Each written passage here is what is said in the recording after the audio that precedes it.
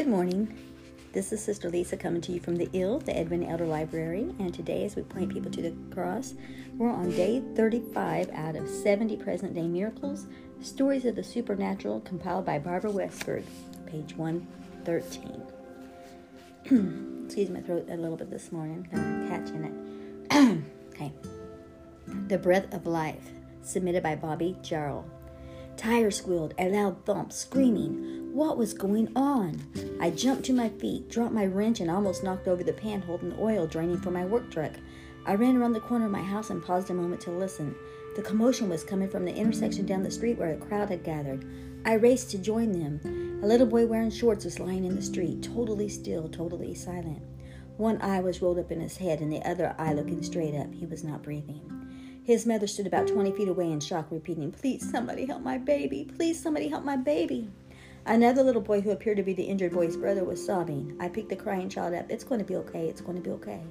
Like a CD on a loop, the mother kept repeating, "Please, somebody help my baby." I put the boy down, and almost without thought, I stepped to the injured boy's side and knelt. A man from across the street knelt beside me. I placed my hand lightly on the child's forehead and prayed, "Jesus, if it is his time to go, take him. But if not, breathe the breath of life back into him." I stood up and stepped back into the sidewalk. I watched while whispering, "In Jesus' name, in Jesus' name." Slowly, very slowly, the boy's chest rose, up, down, up, down, up, down, up, down, up. By the time the ambulance arrived, he was moaning. I turned to go finish changing the oil in my truck. The man who had knelt beside me held out his hand. I stopped. "I want to ask you a question." I nodded. "Okay." "That boy was not breathing, right?" I shook my head. "Right, he was not breathing. He was dead." "Yes, he was dead," I said while my heart sang. "Thank you, Jesus." I walked back to my truck, shuddering under the power of God. Later, I learned the only injury the boy suffered was a broken arm. To God be the glory. Psalms 115:1.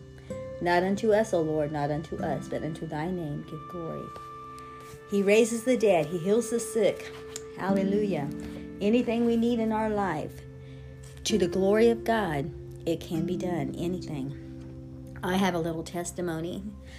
This morning around 2:40, my phone started going off. And this is my husband. He had a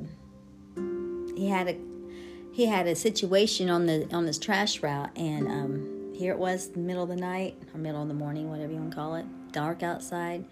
But he was able to get a highway wrecker to come out and help him. He had got stuck. And so I praise God, because when you hear those calls in the middle of the night, you don't know what they're going to be. You don't know what kind of calamity. And I just praise God for the hedge of protection around my husband. I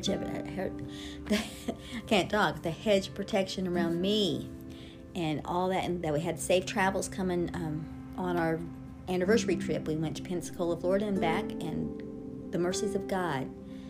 I just praise him for that. So anyway, yes. He is so good. And whatever you need done, in the name of the Lord, it can be done. Amen. You have a great day. Bye-bye.